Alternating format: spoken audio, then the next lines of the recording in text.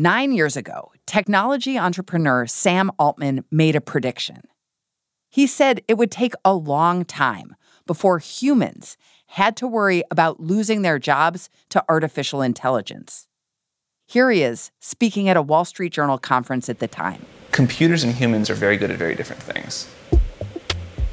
So a computer doctor will outcrunch the numbers and do a better job than a human on looking at a massive amount of data and saying this. But on cases that require judgment or creativity or empathy, we are nowhere near any computer system that is any good at this. But now, almost a decade later, Altman and the company he co-founded, OpenAI, have released an AI chatbot called ChatGPT that can do a lot of things humans can't. It can write emails, business plans, even computer code, things that 9 years ago didn't seem possible. And this week, Altman returned to that same conference, the Wall Street Journal's Tech Live, and spoke with our colleague Joanna Stern, who asked him about that prediction. Does 2023 Sam agree? Partially right and partially wrong. Okay, Could have been worse. Could have been worse? What's your outlook now? Welcome to The Journal, our show about money, business, and power. I'm Kate Linebaugh. It's Friday, October 20th.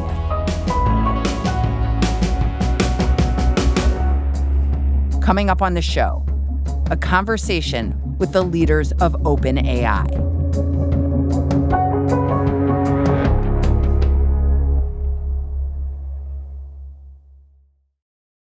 This episode is brought to you by Canva.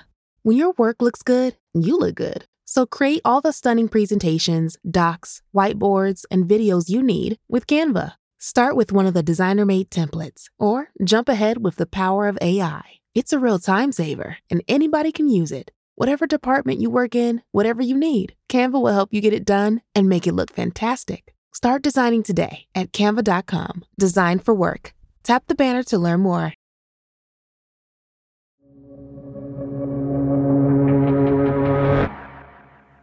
Earlier this week, our colleague Joanna Stern sat down with two of OpenAI's executives, CEO Sam Altman and CTO Mira Murati. Sam, Mira. Sam, thank Hi. you so much. Thanks for having us.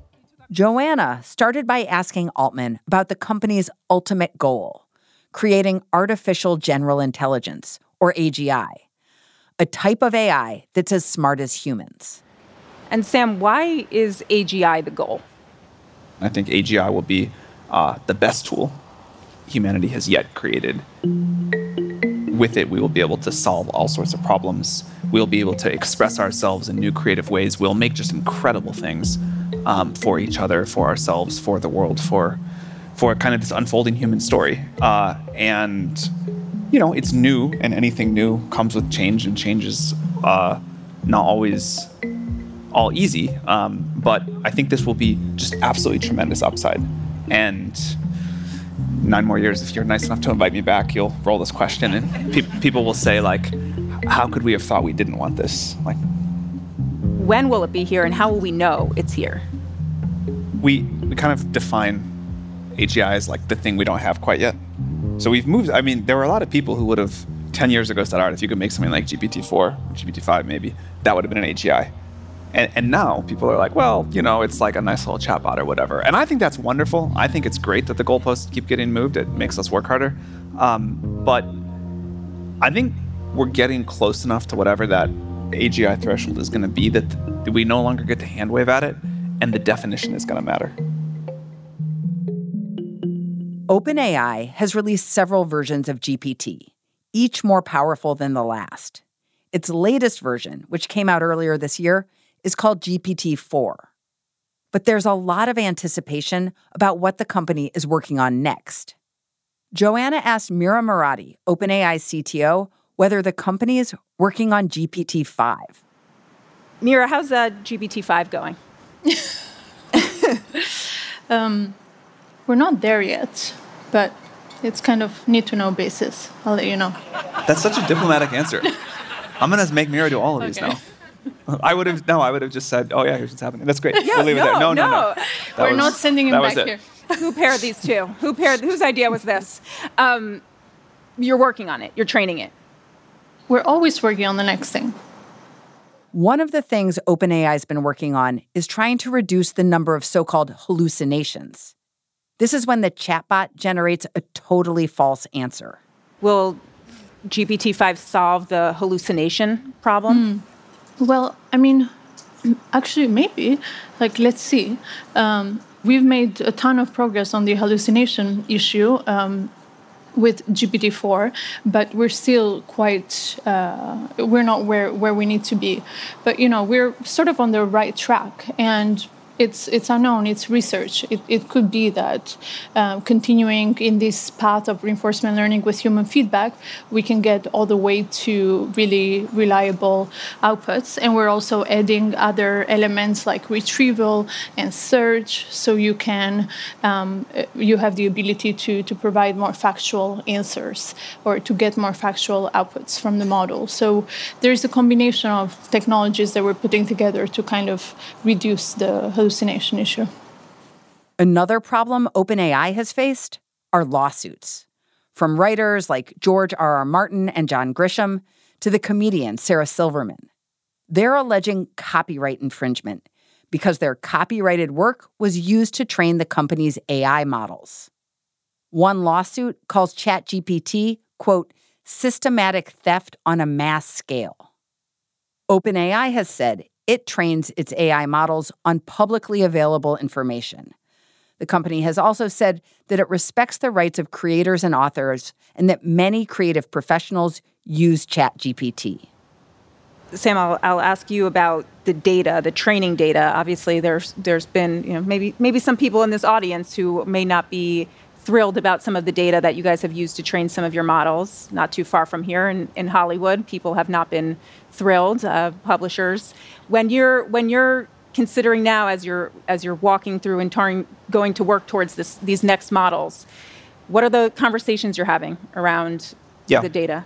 So we obviously only want to use data that people are excited about us using. Like we want the model of this new world to work for everyone. And we want to find ways to make people say, like, you know what, I see why this is great. I see why this is like going to be it may be a new way that we think about some of these issues around data ownership and like how economic flows work. But we want to get to something that everybody feels really excited about. But one of the challenges has been people, different kinds of data owners have very different pictures. So we're just experimenting with a lot of things. We're doing partnerships of different shapes. And we think that, like with any new field, we'll find something that sort of just becomes a new standard. Also, I think as these models get smarter and more capable, we will need less training data. So I think there's this view right now, which is that we're just going to models are going to have to train on every word humanity has ever produced or whatever. And technically speaking, I don't think that's what's going to be the long-term path here. Like, we have existential proof with humans that that's not the only way to become intelligent. And so I think the conversation gets a little bit led astray by this, because what really will matter in the future is particularly valuable data. People trust the Wall Street Journal and they want to see content from that. And the Wall Street Journal wants that too. And we find new models to make that work. But I think the conversation about data and the shape of all of this, because of the technological progress we're making, it's about to shift. Over the past few months, OpenAI has introduced a lot more personalization to GPT-4. Users can give it information about themselves, which ChatGPT uses to provide custom responses. It also now has its own voice, which Joanna demonstrated on stage by asking it a question. I've got a big interview with OpenAI executives, and I'm nervous. Any advice? Absolutely. Given your background as a technology columnist, you're well equipped for this. Just be yourself, do your homework on OpenAI's latest developments, and trust in your expertise. Remember, they'll likely appreciate thoughtful and well-researched questions. And hey, everyone gets nervous. Take a deep breath and rock it. Am I rocking it? Definitely. I'm rocking it. All right. But what's so striking about that, first of all, that's the voice of ChatGPT. They have one of 5. Yeah, that is the voice. It sounds so human. It sounds so natural. It knows about me because I've already put into custom instructions. I'm a tech journalist. It also knows I'm allergic to avocado. It's always putting that in there. Don't eat avocado. I'm like, I'm not asking about avocado. We got some work to do. Is there a future, and this is what you're maybe trying to build here, where we have deep relationships with this type of bot? It's going to be a significant relationship, right? Because we're building these systems that are going to be everywhere, at your home, in your educational environment, in your work environment, and maybe when you're having fun. And so that's why it's actually so important to get it right. That's a big responsibility, though. And you guys will be in sort of control of people's friends. Maybe it gets to being people's lovers. How do you guys think about that control? First of all, I think we're not going to be the only player here. Like, there's going to be many people. So we get to put like our nudge on the trajectory of this technological development, and we've got some opinions. But A, we really think that the decisions belong to sort of humanity, society as a whole, whatever you want to call it. And B, we will be one of many actors building sophisticated systems here. So it's going to be a society-wide discussion. And there's going to be all the normal forces. There'll be competing products that offer different things. There will be different kind of like societal embraces and pushbacks. There'll be regulatory stuff. It's going to be like the same complicated mess that any new technological birthing process goes through. And then we pretty soon we'll turn around and we'll all feel like we had smart AI in our lives forever. And, that's the way of progress. And I think that's awesome. I personally have deep misgivings about this vision of the future where everyone is like super close to AI friends and not like more so than human friends or whatever. I personally don't want that. I accept that other people are going to want that. And some people are going to build that. And if that's what the world wants and what we decide makes sense, we're going to get that. I personally think that personalization is great. Personality is great. But it's important that it's not like personness, and at least that when you're talking to an AI and when you're not. We named it ChatGPT and not, it's a long story behind that, but we named it ChatGPT and not a person's name very intentionally. And we do a bunch of subtle things in the way you use it to like make it clear that you're not talking to a person. And I think what's going to happen is that in the same way that people have a lot of relationships with people, they're going to keep doing that. And then there'll also be these like AIs in the world, but you kind of know they're just a different thing. After the break, how to prevent the AI apocalypse.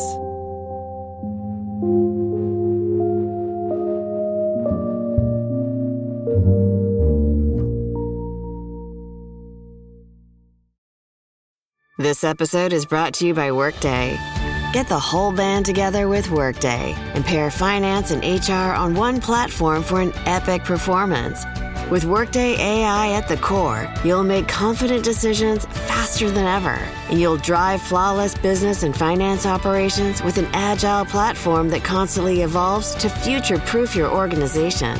Be a finance and HR rockstar with Workday. Visit Workday.com to learn more. What does it mean to be rich? Maybe it's less about reaching a magic number and more about discovering the magic in life. At Edward Jones, our dedicated financial advisors are the people you can count on for financial strategies that help support a life you love. Because the key to being rich is knowing what counts. Learn more about our comprehensive approach to planning at edwardjones.com/findyourrich. Edward Jones, member SIPC.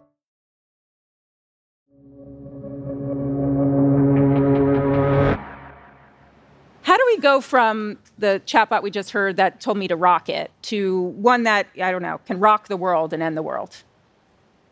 Well, I don't think we're going to have like a chatbot that ends the world. But how do we go to this idea of we've got simple chatbots? They're not simple. They're advanced, what you guys are doing. But how do we go from that idea to this fear that is now pervading everywhere? If we are right about the trajectory things are going to stay on, and if we are right about not only the kind of like scaling of the GPTs, but new techniques that we're interested in that could help generate new knowledge. And someone with access to a system like this can say, like, help me hack into this computer system, or help me design a new biological pathogen that's much worse than COVID, or any number of other things. It seems to us like it doesn't take much imagination to think about scenarios that deserve great caution. And again, we all come and do this because we're so excited about the tremendous upside and the incredibly positive impact. And I think it would be like a moral failing not to go pursue that for humanity. But we've got to address, and this happens with like many other technologies, we've got to address the downsides that come along with this. And it doesn't mean you don't do it. It doesn't mean you just say like, this AI thing, we're gonna like, we're gonna like go like full Dune and like blow up, not have computers or whatever. But it means that you like are thoughtful about the risks. You try to measure what the capabilities are, and you try to build your own technology in a way and that mitigates those risks. Another risk is what AI could do to the workforce and how quickly that could happen. Every technological revolution affects the job market. And over human history, every maybe 100 years, you can feel different numbers for this, 150 years, half the kind of jobs go away, totally change, whatever. I'm not afraid of that at all. In fact, I think that's good. I think that's the way of progress, and we'll find new and better jobs. The thing that I think we do need to confront as a society is the speed at which this is going to happen. It seems like over 2, maximum 3, probably 2 generations, society can adapt to almost any amount of job market change. But a lot of people like their jobs, or they dislike change. And going to someone and saying, hey, the future will be better, I promise you, and society's going to win, but you're going to lose here, that doesn't work. That's not cool. So we're going to keep finding things to do. And the people in the future will probably think some of the things we'll think some of the things those people do are very silly and not real work, in a way that like a hunter-gatherer probably wouldn't think this is real work either. We're just trying to like entertain ourselves with some silly status game. That's fine with me. That's how it goes. But we are going to have to really do something about this transition. It is not enough to just give people a universal basic income. People need to have agency, the ability to influence this. We need to sort of jointly be architects of the future. And one of the reasons that we feel so strongly about deploying this technology as we do, as you said, not everybody's in these discussions, but more and more are every year. And by putting this out in people's hands and making this super widely available and getting billions of people to use ChatGPT, not only do people have the opportunity to think about what's coming and participate in that conversation, but people use the tool to push the future forward. And that's really important to us. What is your biggest fear about the future? And what is your biggest hope with this technology? I think the future is going to be like amazingly great. We wouldn't work so hard on this if we didn't. I think this is one of the most significant inventions humanity has yet done. So I'm super excited to see it all play out. I think like things can get so much better for people than they are right now, and I feel very hopeful about that. We covered a lot of the fears. Again, we're clearly dealing with something very powerful that's going to impact all of us in ways we can't perfectly foresee yet. But like, what a time to be alive and get to witness this. I mean, the hope is definitely to push our civilization ahead with augmenting our collective intelligence. And the fears, we talked a lot about the fears, but we've got this opportunity right now, and you've got summers and winters in AI and so on. But when we look back 10 years from now, I hope that we get this right. And I think there are many ways to mess it up, and we've seen that with many technologies. So I hope we get it right. You're not so fearful, but I was going to actually ask this, but I'll ask it now. Do you have a bunker? I have like structures, but I wouldn't say like a bunker. What structures? None of this is going to help if AGI goes wrong. It's a ridiculous question, to be honest. Okay, good.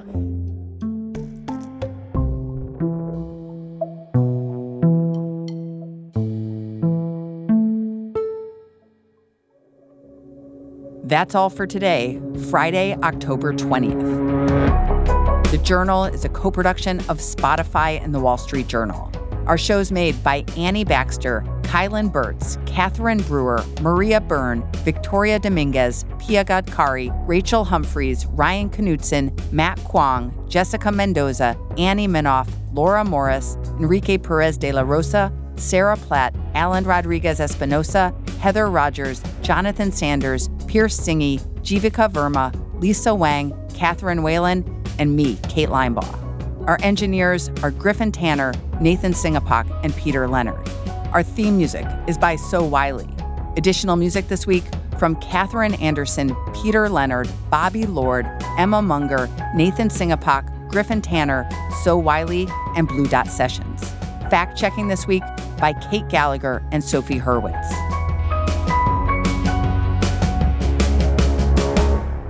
Thanks for listening. See you Monday.